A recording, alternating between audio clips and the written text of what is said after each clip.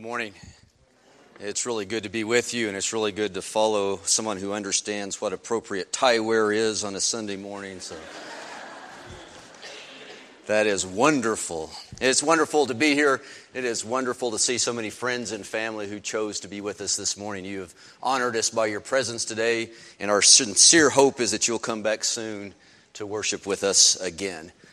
I want to mention our theme here at Netherwood Park Church of Christ in 2018. Our theme is Out of the Boat, Living Uncomfortably. This is a theme that's designed to remind us that Jesus calls us out of our comfortable homes and He calls us out of our comfortable churches to join Him out on the water in the work that He is already doing. Out of the boat is a theme designed to encourage us to trust in God by boldly stepping out of our comfort zones, not just to know God's word, but to actually live His word by imitating Jesus Christ.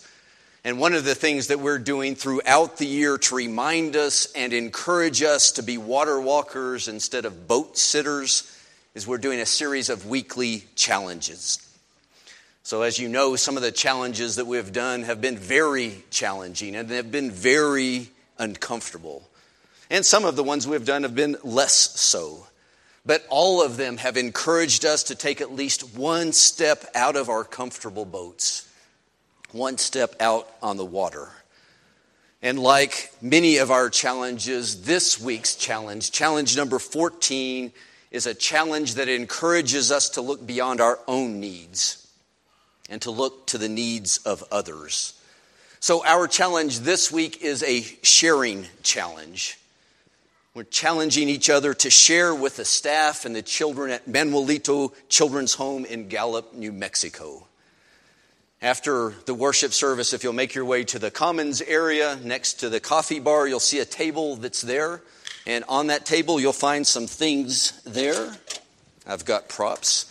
One of the things that you'll find is you'll find some aluminum pans like this with lids. What we're asking you to do is one of two things. Either take one or two of these pans, take it home, cook a good casserole. We're a Church of Christ people. We know how to cook casseroles, right? Cook a good casserole, freeze that casserole, and then bring it back next Sunday. All of those will be collected. It'll be taken to Gallup. They'll be able to put it in their freezer, and then throughout the year use that for meals. If you're not able to do that, we encourage you from that same table to take one or two cards. These cards are an opportunity for you to fill those cards up with encouragement, encouraging words, and maybe a gift card. If you'd like to buy a gift card to like a Target or a Walmart or someplace like that and add that to the card, then bring those cards back also next Sunday, and we'll take the cards along with the pans to encourage and help and support the children and the staff at Manuelito Children's Home in Gallup, New Mexico. And as you're considering this challenge, I want to remind you of the words of James. James said, "Religion that God our Father accepts as pure and faultless is this, to look after orphans and widows in their distress and to keep oneself from being polluted by the world." Please take the challenge. Well, this morning we're going to talk about a story that never gets old. We're going to talk about Easter. We're going to talk about the resurrection of Jesus Christ. We're going to talk about this story that never, ever can be allowed to get old. We're going to talk about Easter as a love story. And our entry point to this story is a group of precious women. These women are disciples of Jesus Christ. These women have been traveling with Jesus, and they've been taught by Jesus. These women have been ministered to by Jesus, and they have ministered to Jesus. These women have heard stories that can never be forgotten. They've seen wonders and miracles beyond their imaginations. These women have had a front row seat to events that are destined to forever change the world. But we're going to pick up their story at a crucial point. See, these women are entering a week in which events are going to take a sudden and completely unexpected turn. if you'll allow yourself to follow these women and allow yourself to watch the events unfold through their eyes and listen to the events through their ears, this is what they saw and this is what they heard during this chaotic week. At the beginning of the week, they saw Jesus ride into Jerusalem. He was on a donkey. And while that may not seem very impressive, what was impressive was the crowds that greeted Jesus. They were adoring crowds, and they paved his way with cloaks and with tree branches. And these women heard those same crowds shouting, "Hosanna! Hosanna to the Son of David! Blessed is he who comes in the name of the Lord! Hosanna in the highest!" And then, just days later, coming off that triumphant high of Jesus' entry into Jerusalem, these women see Jesus arrested and placed on trial. And they heard the crowd's chants change from Hosanna to crucify him. Crucify him. And in short order, they see Jesus, their friend, their teacher, their minister. They see their Jesus. They see him flogged and insulted. They see him hung on a cross. And then he's dead. They see him removed from the cross and he's placed in a tomb. And the story of their Jesus seems to have come to a premature and unexpected and an all too tragic end. Their week has transitioned from this triumphant high to a tragic low. But their week isn't over yet.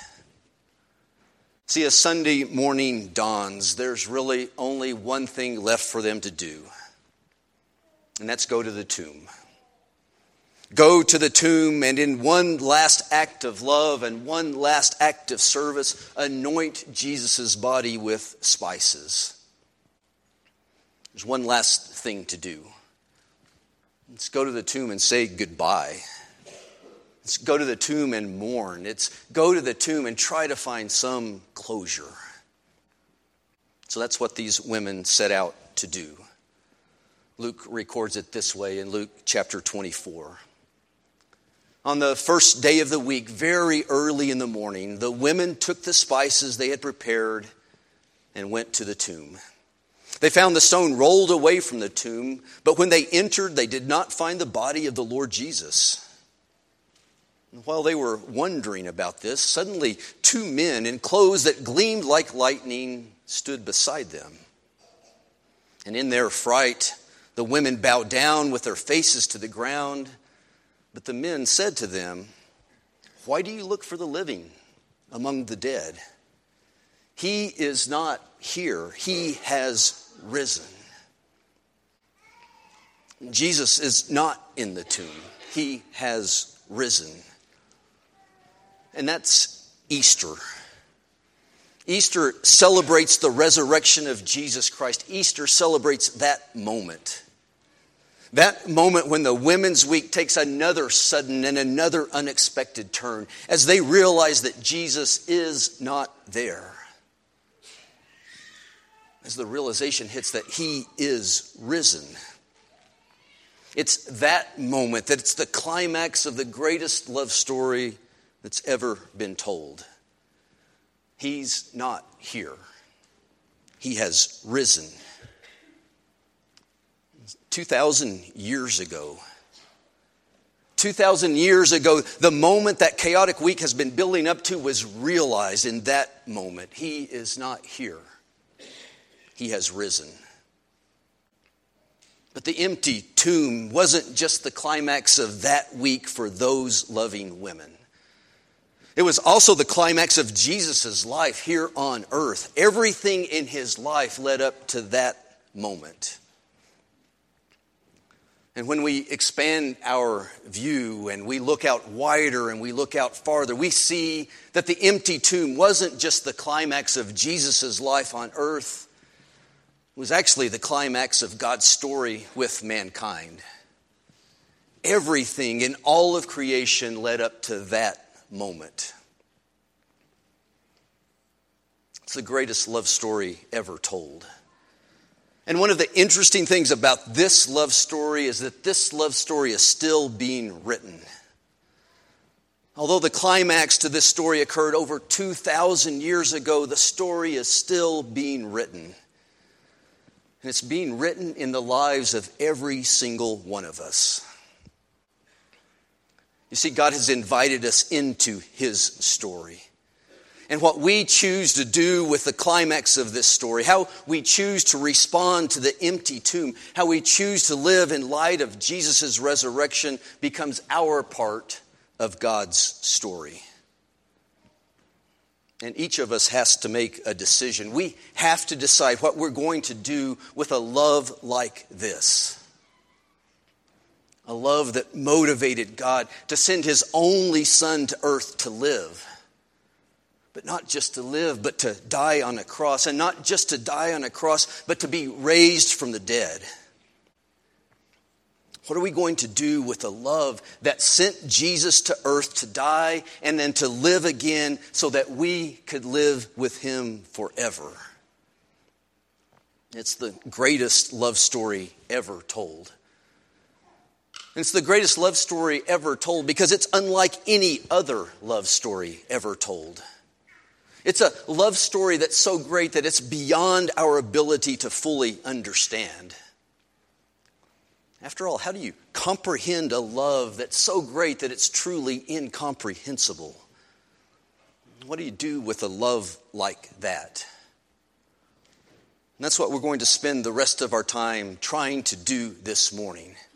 Just trying to grasp the magnitude of God's love for us. And trying to grasp what that love means to us. And as we do that, let's ask God to help us as we grasp to understand. Let's pray together.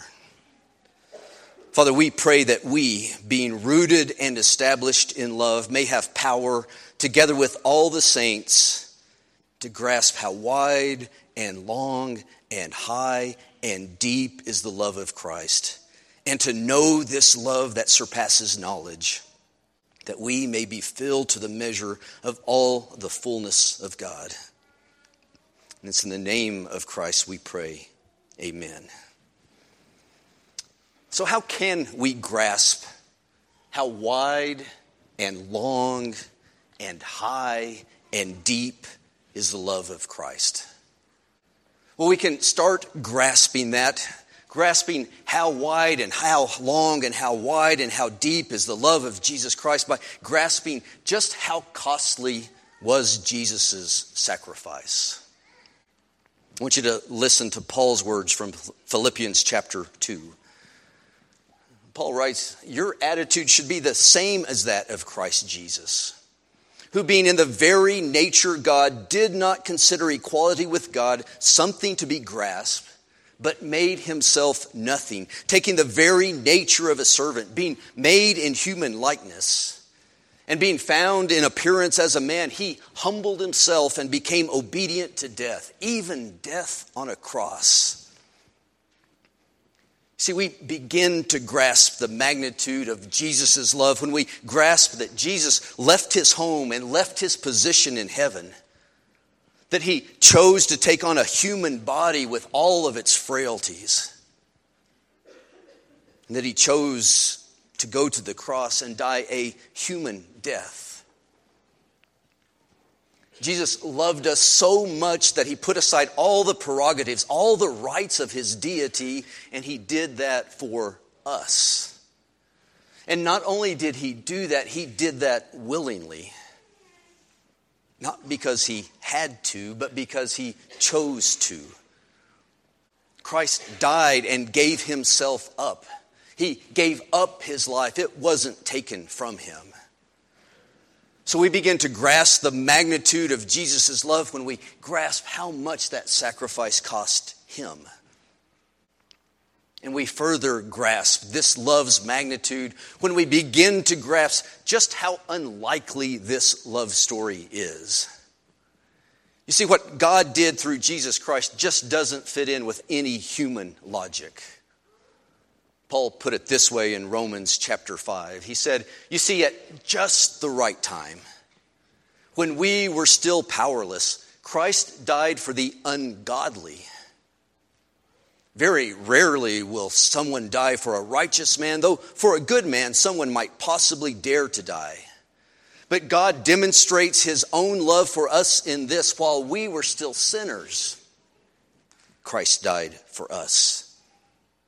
And since we have now been justified by his blood, how much more shall we be saved from God's wrath through him? For if when we were God's enemies, we were reconciled to him through the death of his Son, how much more, having been reconciled, shall we be saved through his life?" What do you do with a love like that? We can begin to grasp the magnitude of his love when we grasp who it is that Jesus died for. Jesus didn't die for the powerful. Jesus died for the powerless. He didn't die for the righteous. He died for sinners. He didn't even die for his friends. He died for his enemies. He loved us so much that he died to make the powerless powerful. He died to make the sinful righteous. He died to make his enemies his friends. And we can begin to just grasp the greatness of God's love when we grasp just how unlikely that love story really is. And we take another step towards grasping his great love when we grasp how extravagant is that love. Once more, listen to Paul in Galatians chapter 3. Paul says something that's really startling. He says, "You are all sons and daughters of God through faith in Christ Jesus. For all of you who were baptized into Christ have clothed yourselves with Christ. There's neither Jew nor Greek, slave nor free, male nor female, for you are all one in Christ Jesus." He says, if you belong to Christ, then you are Abraham's seed and heirs according to the promise. That's extravagant. That's over-the-top generous love. What did Jesus choose to do out of love? Jesus chose to make the baptized his sons and daughters of Father God. He chose to make those who belong to God, who love God, heirs of God. He made them inheritors of God's infinite glory. Imagine that Paul can call us children and heirs of the great and glorious God of the universe. That's extravagant love. How can we comprehend a love like that? What do we do with a love like that? And can we comprehend a love for us that's free and willing and even joyful that comes from the God of the universe? Listen to Jesus explain why he chose to come and why he chose to demonstrate his love for us. John chapter 10. Jesus says, "The reason my Father loves me is that I lay down my life, only to take it up again. No one takes it from me, but I lay it down of my own accord. I have authority to lay it down and authority to take it up again." And Jesus is saying, no one can take my life from me. Jesus' life wasn't taken from him. He gave his life. Jesus wasn't forced to give up his life for us. He freely and willingly chose to give it up for us. And notice also that Jesus didn't die out of weakness. No, Jesus died out of strength, and Jesus died out of power, and Jesus died out of authority. Jesus had the strength and the power and the authority to love like no one has ever loved before by laying down his life for us, and to love us by taking it back up again. See, Jesus died because he loves, and Jesus lives again because he loves. And we can begin to just grasp the magnitude of Jesus' love when we begin to understand where Jesus is and what Jesus is doing for us now. What he's doing for us now out of love. In Romans chapter 8, Paul wrote, Christ Jesus who died, more than that, who was raised to life, is now at the right hand of God and is now also interceding for us. So that tells us that the love story continues.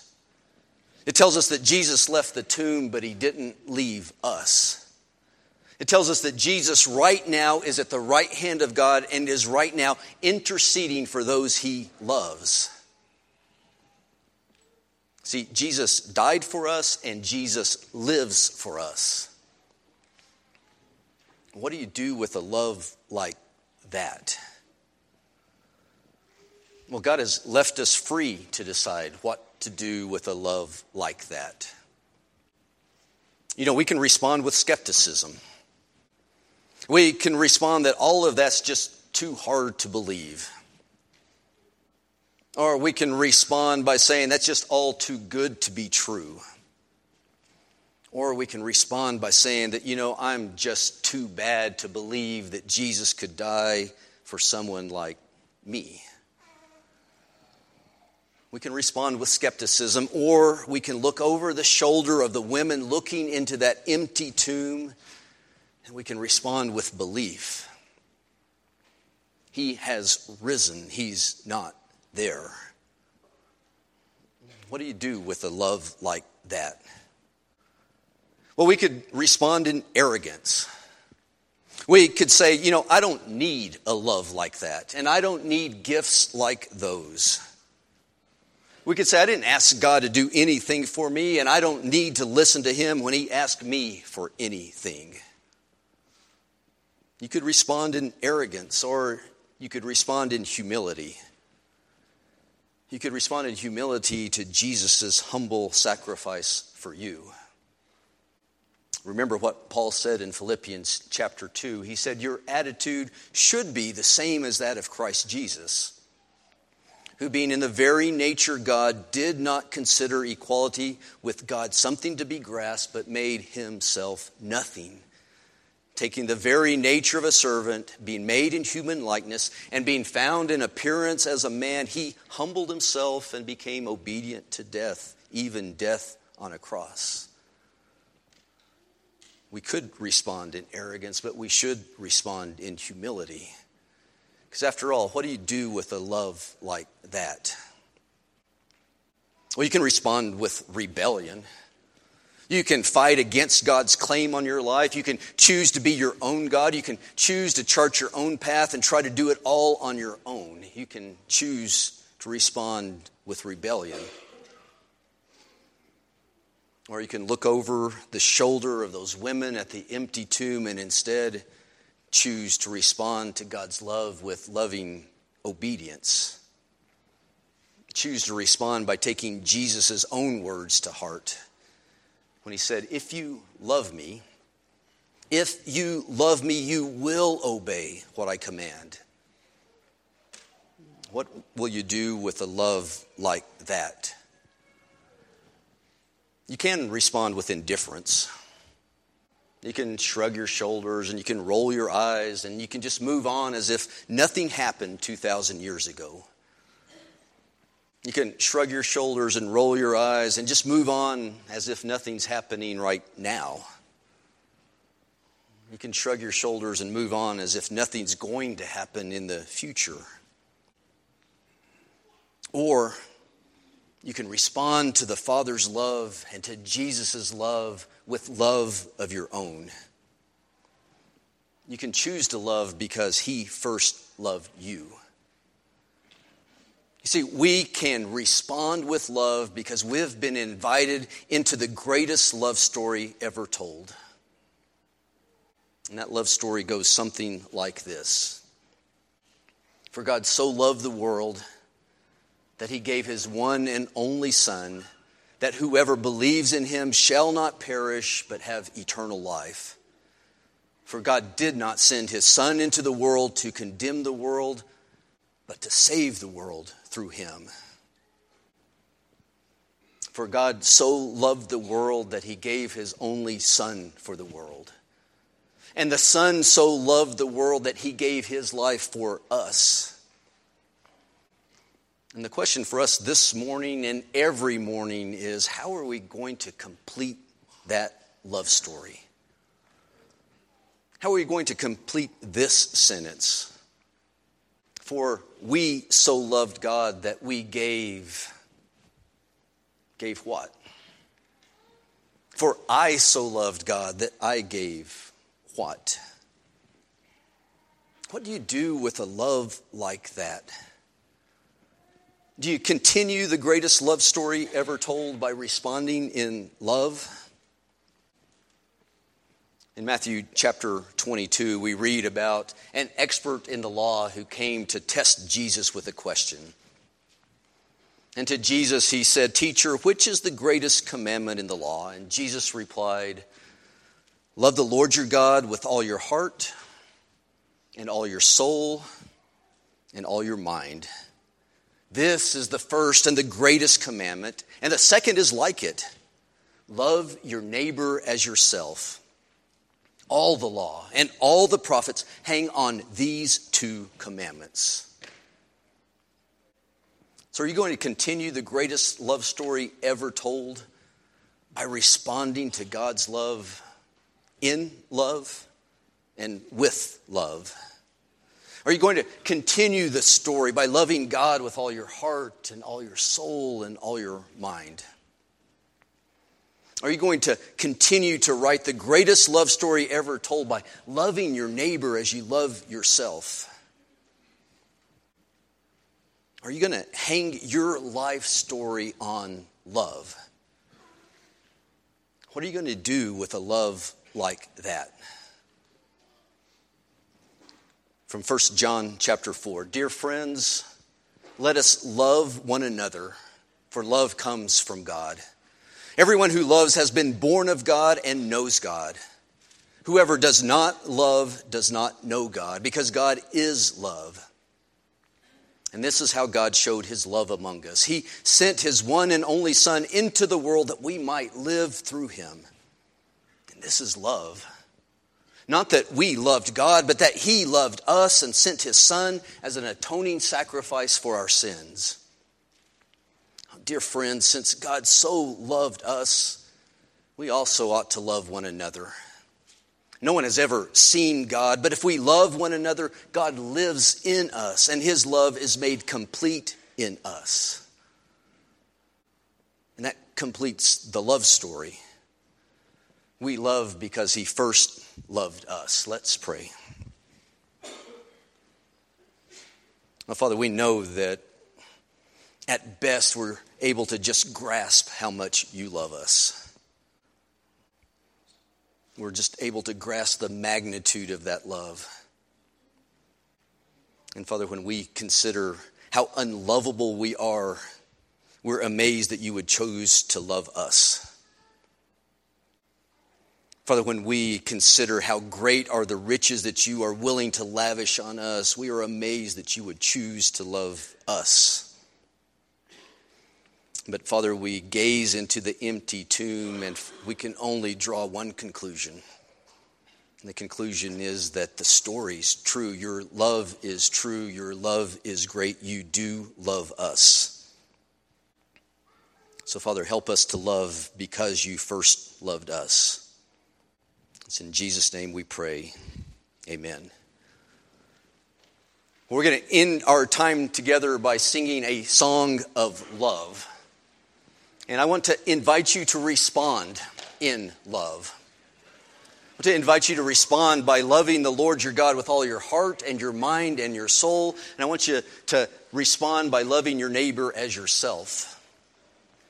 But I also know that there's at least one person here who is going to respond to love by coming forward to be baptized this morning. And what better thing to do on Easter morning than choose to participate in the death and the burial and the resurrection of Jesus Christ, to be raised as a new creature as Jesus was raised from the tomb. What better time than that? So if you would like to respond in love, to be baptized this morning, I'd invite you to come forward also as we stand and sing.